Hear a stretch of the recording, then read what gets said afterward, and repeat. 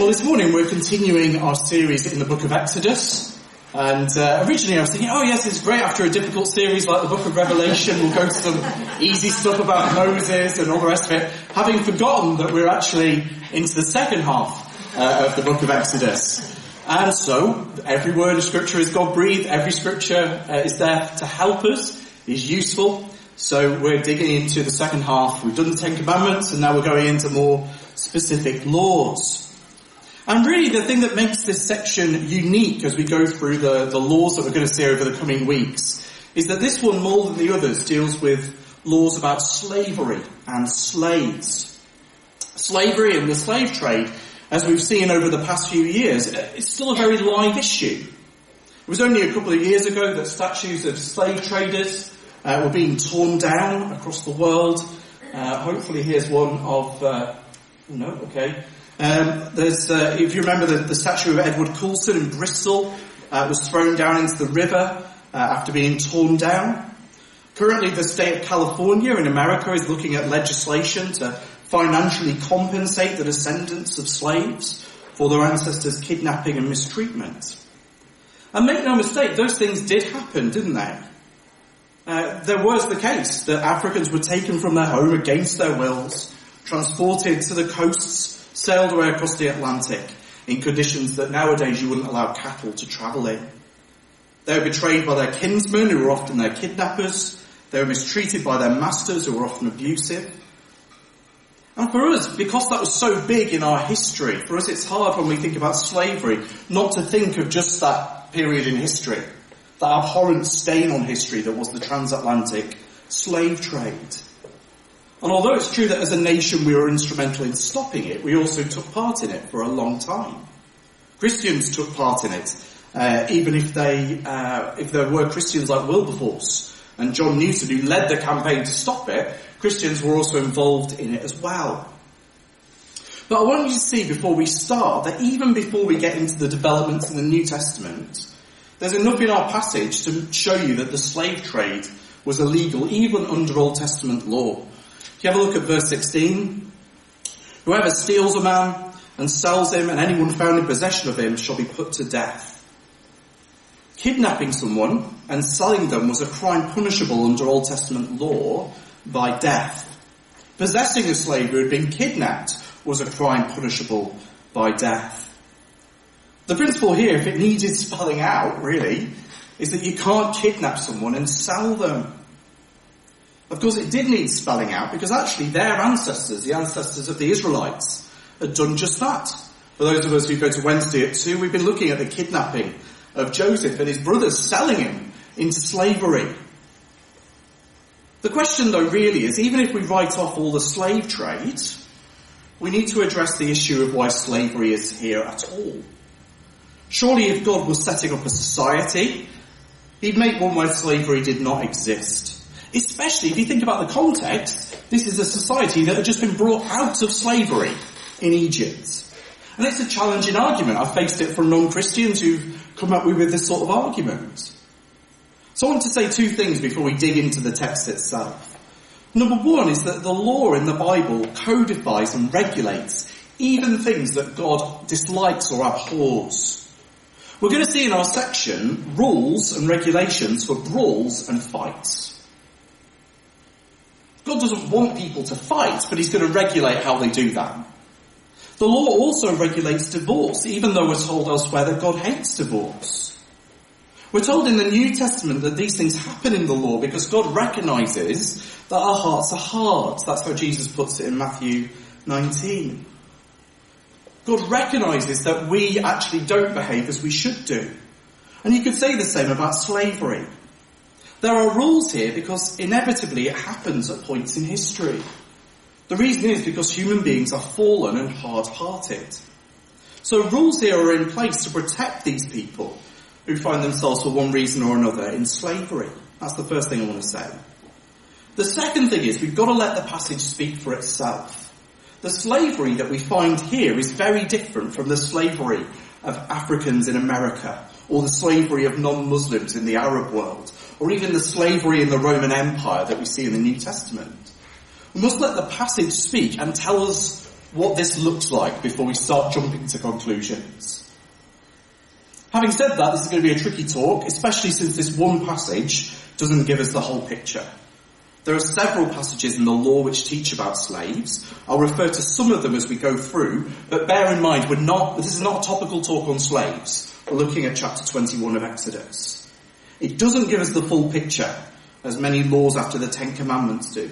It doesn't spell out principles, but often gives you scenarios that you've got to work out the principles behind. So we're going to have a bit of work to do to understand the spirit of the laws being given, the principles behind them. But bearing that all in mind, let's dig in. First of all, the first thing we find out is how to set slaves free. That's the first thing we get mentioned about slaves. Let me read to you verses 1 to 6 again. Now these are the rules that you shall set before them. When you buy a Hebrew slave, he shall serve 6 years, and in the 7th he shall go free for nothing.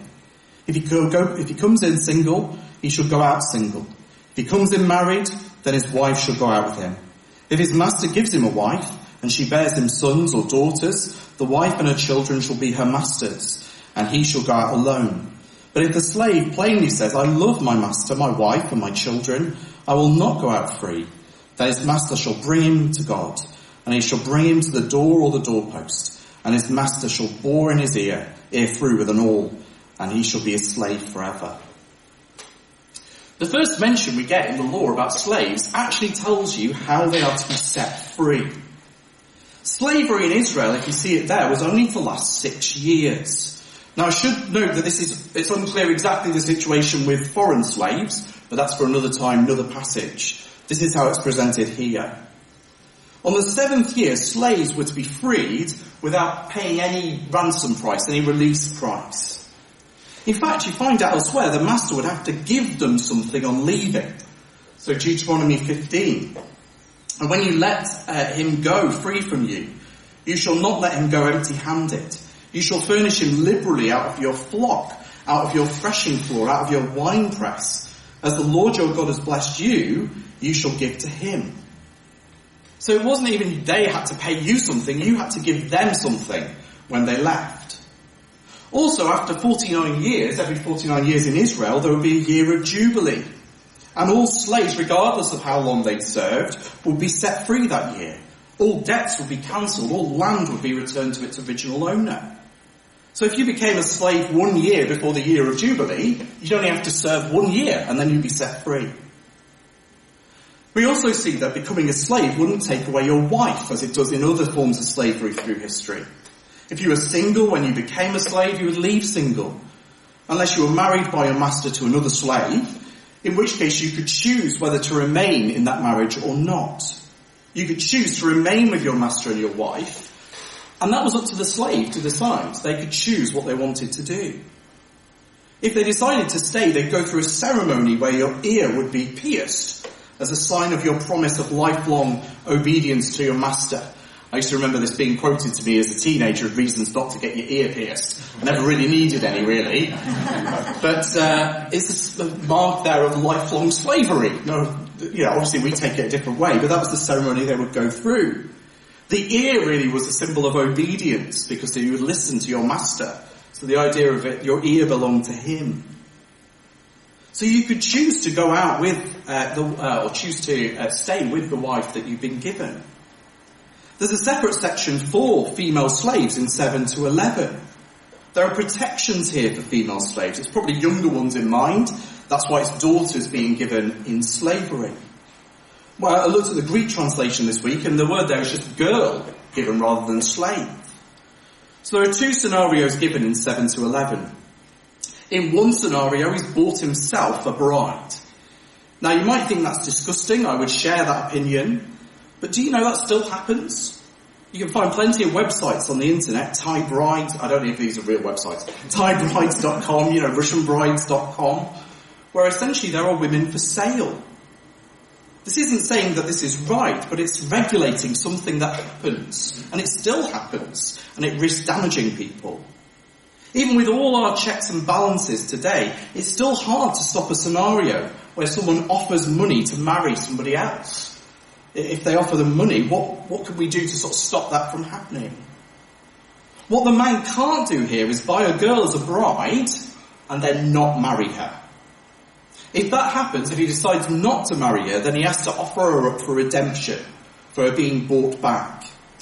If he decides he doesn't want to marry her, he can't force her to stay as a slave. He equally can't sell her on to somebody else as some sort of awful chain. He is the one at fault here, and he needs to sort it out. So actually, they're to be given the chance for freedom. The other scenario seems to be a father that has essentially bought his son a bride. We're told here that when she is married to the son, then actually she's to be treated as if he were his own daughter. She's to be provided for. And even if the son or he takes another wife, she's to be looked after equal to the other wives. And if she's not treated that way, then she's to go free. She must be kept in a manner to which she is accustomed to, with food, clothing and sex, providing her with children who will care for her in her old age. She's to be looked after as though she were part of the family. Now as you read this, you can't help but think of the patriarchs in Genesis again, can you?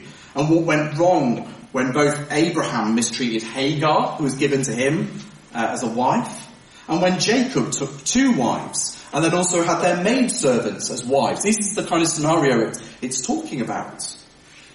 Abraham should not have allowed Sarah, his wife, to mistreat Hagar, his maidservant, because she's part of the family.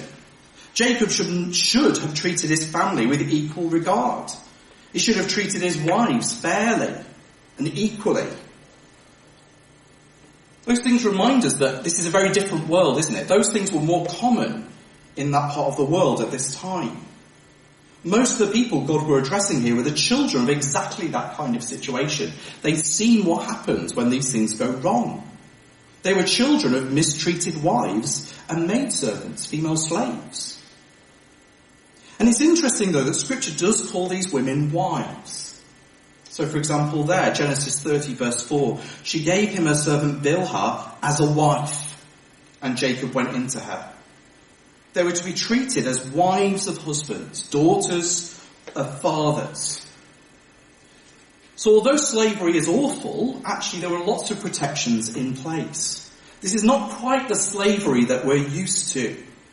It's not necessarily pleasant, but it's not the norm for slavery historically. In fact, there's more to show actually later on that slaves in Israel were to be treated quite well.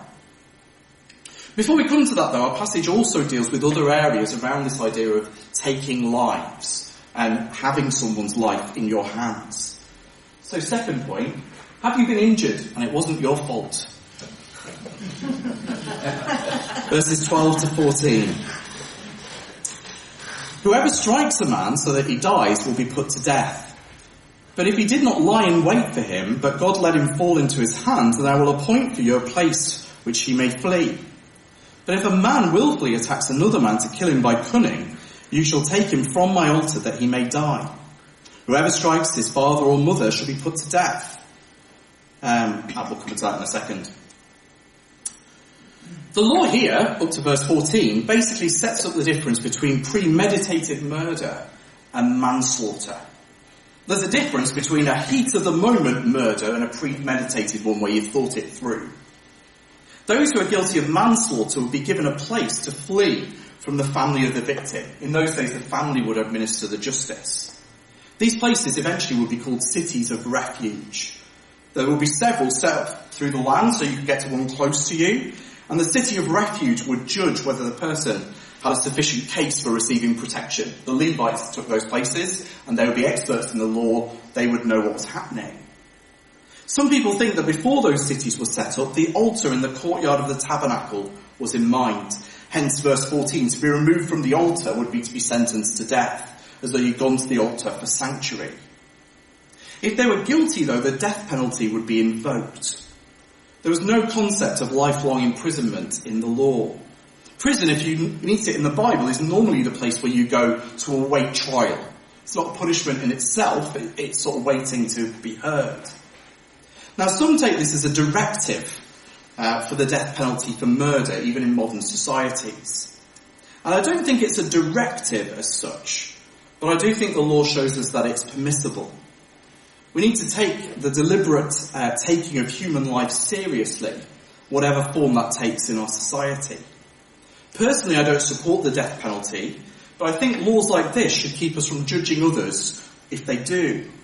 Even in the New Testament, we're told that the state bears the sword, which is an instrument of death, not just of correction. And verses 15 and 17 give us two other offences that carry the death penalty. Verse 15, whoever strikes his father or mother shall be put to death. And then verse 17, whoever curses his father or mother shall be put to death. Whilst many want the death penalty for murder, not so many clamour for the death penalty for these offences. That word strike there is used throughout the chapter. The idea of striking your parents. It seems to refer to a strong blow that could have been enough to lead to death. It's an attack, it's a beating. It's more than just what a toddler or a child might do in a tantrum. It's not suggesting they would be subject to the death penalty. Verse 17 is the verbal equivalent, a spoken attack on their parents. It's stronger than just a misspoken word, as though, again, teenage angst sort of against parents. I've got that to look forward to, I guess. But it's stronger than just those words spoken in haste. Balaam, for example, in the Old Testament, is hired to curse the Israelites with the implication that it would cause them harm. Elijah curses the youths who mock him for his hair, and bears come out and attack them. Again, something quite strong. Jesus also brings this out in the New Testament, though here it's to a fellow Christian. So Matthew 5:22. But I say to you that everyone who is angry with his brother will be liable to judgment.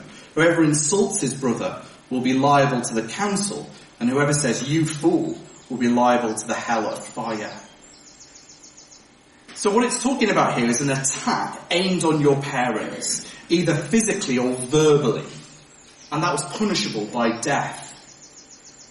It's sort of the opposite of what you read, isn't it, in the Ten Commandments. You honour your father and mother. This is doing the very opposite. Then we commented that part of that was God revealing himself as Father. That's why we're to honour our father and mother. An attack here on our parents is in a sense an attack on God in that sense. They're their God-given authority.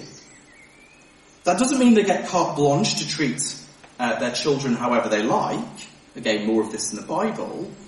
But it does mean that we shouldn't be out to destroy our parents. That's the principle I think we can take from that. The next few verses deal with brawls and fights. Have a look at 18 and 19. When men quarrel and one strikes the other with a stone or with his fist, and the man does not die but takes to his bed, then if the man rises again and walks outdoors with his staff, he who struck him shall be clear, only he shall pay for the loss of his time, and shall have him thoroughly healed. Again, think about it. It's not saying that these things are good, this situation, but it's seeking to mitigate some of the bad effects that might come from it. The law could just say, could it, don't fight. That would be sensible, wouldn't it, you think? But instead it deals with people how they are, as they are. If there is a fight and someone is injured and cannot work for a while, this is what you do. It's taking it that this is going to happen. And what it's saying is, in that scenario, if there's no permanent harm done, the person gets up and can walk, then what's needed is compensation for the time that they needed to take off work. Not quite the compensation you get with the, have you been injured, etc. But they were to give them something to compensate them for the lost time. There was no sick pay in those days, so the one who caused the injury is liable, not an insurance company or the government. The next scenario is more complicated and controversial. Have a look at verses 22 to 25. It's quite similar, but it's different. When men strive together and hit a pregnant woman so that her children come out, but there is no harm, the one who hit her shall surely be fined, as the woman's husband shall impose on him, and he shall pay as the judges determine. But if there is harm, then you shall pay life for life, eye for eye, tooth for tooth, hand for hand, foot for foot, burn for burn, wound for wound, stripe for stripe. Here is a pregnant woman caught in a fight between two other people. She's hit during the fight so that she gives birth prematurely. If there's no permanent harm, then the man is simply to be fined. If there is harm, though, he'll be liable. And in comes in the first mention of life for life, eye for eye, tooth for tooth, etc. But the big question here is harm to whom? Is it to the baby or is it to the mother? Now there are some who say it's just the mother. And I've heard this verse used to argue that the Bible treats unborn children as less than human. So, in other words, we can just do that as a society as well. The death here seems only to be subject to a fine. What they argue is that the fight has resulted in a miscarriage, and then the harm that's mentioned is only done to the mother. Several translations go with miscarriage as a translation. Disturbingly, they're the ones most popular with children and young people. So the Good News Bible, the Contemporary English version, which is used in youth Bibles, the Message version. But the word is literally go out, go forth, leave. They come out of her. It's a common, normal word used in the Bible 1,489 times for just leave, depart. It's the word used for normal birth elsewhere. So Esau came out, red. Jacob came out, holding his brother's heel, same word. It doesn't imply death or miscarriage per se, it just means come out. And in fact, we'll see in a few weeks' time, there's a normal Hebrew word to miscarry. And it's used in chapter 24. Well, if that's what it means, then why not use it here? So, no harm here. Is it to the child or the mother? Well, it would seem to be the child. Otherwise, why have a pregnant woman at all? Apart from the fact that the fine would apply to anyone caught in a fight, wouldn't it? Why have the first mention of eye for eye, tooth for tooth, for specifically a pregnant woman? It's much more likely that harm to the child is in mind. In which case, if the child dies due to the injury caused to the mother, then the man is liable not just for a fine, but to the death penalty. And if the child is injured, the same is done to him. It's that sort of simple justice, eye for eye, tooth for tooth. It's worth mentioning at this point, though, that whilst this was their legal system, their right, their justice, Jesus encourages us to show grace in the midst of all that. So in the Sermon on the Mount, Jesus said, "You have heard that it was said, an eye for an eye, a tooth for a tooth. But I say to you, do not resist the one who is evil. But if anyone slaps you on the right cheek, turn to him the other also. And if anyone would sue you and take your tunic, let him have your cloak as well. And if anyone forces you to go 1 mile, go with him 2 miles." That's not Jesus contradicting what we see here. What Jesus is saying is that although under the law you might have the right to this kind of justice, you can choose to lay down that right. You can choose to forgive and show kindness rather than pursue justice. And I think it's important when we think that through on issues surrounding the unborn. Now, I believe what's happening with our nation's unborn is a tragedy of epic proportions. But that doesn't mean that we should be pursuing mothers and fathers who have made that choice. Most of them are unaware of what they are doing, being sold the idea that what is within them is not quite alive or human. What we should be doing is sensitively but firmly helping society as a whole see the truth, that human life is important, that it's special, that we are made in God's image. We do not have the right to take it away. That is one of the principles that we see in the law, and that includes to the unborn. Finally, though, our passage returns to the issue of slavery. So let's finish with how to treat a slave. Let me read to you 20 and 21, which deals with some of these issues, but from a slavery perspective. "When a man strikes his slave, male or female, with a rod, and the slave dies under his hand, he shall be avenged. But if the slave survives a day or two, he is not to be avenged, for the slave is his money." Masters were not allowed to treat slaves however they liked. If a master killed a slave, then the family was allowed to seek justice, to avenge what had happened. In those days, the family would go after that person. They would be allowed to take the life of the master because he had taken the life of their family member. More of this as we go through Exodus. Verse 21 is a bit more tricky. You can either translate it like the ESV does, which seems to suggest that the slave dies after a couple of days, or like the NIV, which suggests that the slave recovers after a couple of days. So the NIV puts it this way. But they are not to be punished if the slave recovers after a day or two. If we go with the NIV, it's fairly easy to see the scenario. You can't kill a master for beating up his slave. Don't go administering justice before you know the outcome of what's happened. That would also mean it was parallel to the verses before. If we go with the ESV's understanding, then the scenario in mind is either that the master didn't intend to kill him, in which case it was manslaughter rather than premeditated murder, or where a slave was struck and then died several days later. It could be other causes unrelated to being struck that accidentally killed him. So, it could be, you struck my father on Monday and then he died of a heart attack on Wednesday. It's your fault that he's dead. I'm taking your life. That could be the line that's being gone down. You can't do that, says the law. Either way, we see that it's not in the master's interest to be taking his slave's life. Why risk your own neck? And why damage your own property, so to speak? In fact, the verses that follow make that scenario incredibly unlikely anyway. Have a look at verses 26 to 27. When a man strikes the eye of his slave, male or female, and destroys it, he shall let the slave go free because of his eye. If he knocks out the tooth of his slave, male or female, he shall let the slave go free because of his tooth. If a master knocked out the tooth of a slave, he'd have to let him go free. If he damaged the eye of a slave so that he couldn't see out of it, he'd have to let him go free. Now, it depends how pharisaical you are about this law. Is it just the eye? Just the tooth? Surely, what about if a limb gets lost? Or an ear? Or a hand? Or a finger? Surely the principle is that a slave must leave your care in the same condition that you got him. That's what we saw before. Is it come in single, leave single? Came in with 2 eyes, must leave with 2 eyes. Otherwise, you have to let him go free. Now think about that for a second. You simply could not have the excesses that we've seen through history with slaves being beaten with impunity.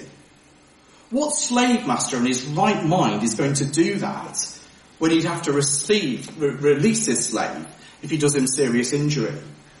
When he would be liable for his murder if he dies.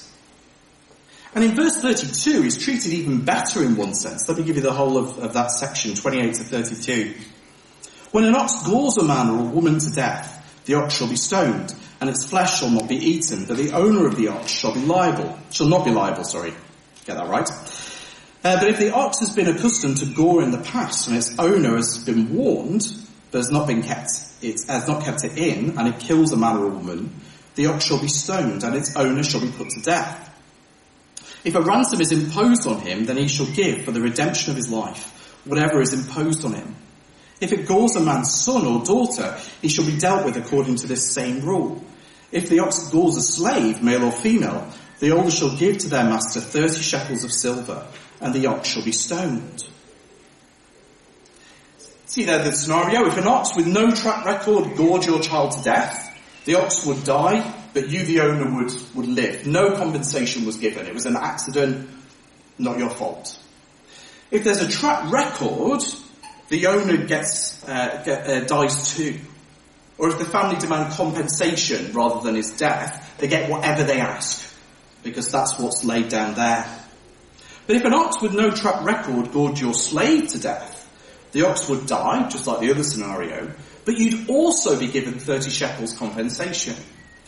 You'd actually get more than if you weren't a slave. 30 shekels here of silver is the law's common price for a slave. And you'd get that on top of the ox dying. If the figure seems familiar, it's because the money there mentioned is the same amount of money as Judas received for handing over Jesus. As though their Judas were being compensated for the loss of a slave. So what Judas got was not a king's ransom. It was a slave's ransom. But that fits, doesn't it, with what we read about Jesus? Philippians 2, 5 and 6. Have this mind among yourselves, which is yours in Christ Jesus, who though he was in the form of God, did not count equality with God a thing to be grasped, but made himself nothing, taking the form of a servant, being born in the likeness of men. The word there for servant is more than servant. It's doulos, which means slave. Christ took on the form of a slave for us. If you think about it, Christianity is the only religion where God makes himself a slave. Muhammad owned slaves and sold slaves. His followers enslaved whole peoples. According to some reports, Siddhartha Gautama, commonly known as the Buddha, received slaves as a gift and seemed to have allowed Buddhist monks to have them. But Jesus made himself a slave. He came not to be served, but to serve, and to give his life as a ransom for many. For Judas, his blood was worth 30 pieces of silver. But to God, it was a ransom for many, a sacrifice to save his people. Jesus came into the world a baby, a child in Mary's womb, lived a life of obedience, that his blood may pay the price to set us free from slavery to sin. Did you know that Christ has paid the penalty for sin, and that we can know freedom and the reality of sins forgiven? Christ has paid the price of sin, not that we might be sinless, that we grow in godliness, but he has paid the penalty. He has lived that obedient life, and we need to put our trust in Jesus' death on the cross. But it's a good reminder to us too, though, isn't it? If Christ took on this form of a slave, then actually if we follow in Jesus' footsteps, we're to follow that pattern. Jesus said to his disciples, Mark 10, verse 44, "And whoever would be first among you must be a slave of all." Just as Jesus voluntarily made himself nothing for the sake of his brothers and sisters, so we too are to make ourselves nothing for our brothers and sisters, laying down our rights, serving others, following the example of our Lord and Saviour. And if you think about it, that kind of voluntary slavery would change the world, wouldn't it? Not tearing down images or statues, but being restored in his image. Not demanding retribution or compensation, but loving and forgiving one another. Loving even our enemies and praying for those who persecute us. That kind of slavery sends a message. That sends the message of a master who is worth serving, who is worth laying down our lives for. So let's fight slavery in the world. It's a terrible evil, isn't it? But let's also live to serve our master. Let's show by our voluntary slavery to him that we follow in his footsteps, and point to him who became a slave that we might go free. Let's pray. Father God, thank you for the Lord Jesus. Father, thank you that he lowered himself, he humbled himself to become a slave. Father, we do pray for those caught in slavery across the world. Father, we do pray that there would be freedom. Father, we pray that you would help those who work amongst those freeing them. But Father, help us to remember that you are a God who cares for them in the midst of that, who laid down laws in your law to protect those vulnerable people. Help us to protect the vulnerable too in our service to you. We ask in Jesus' name. Amen.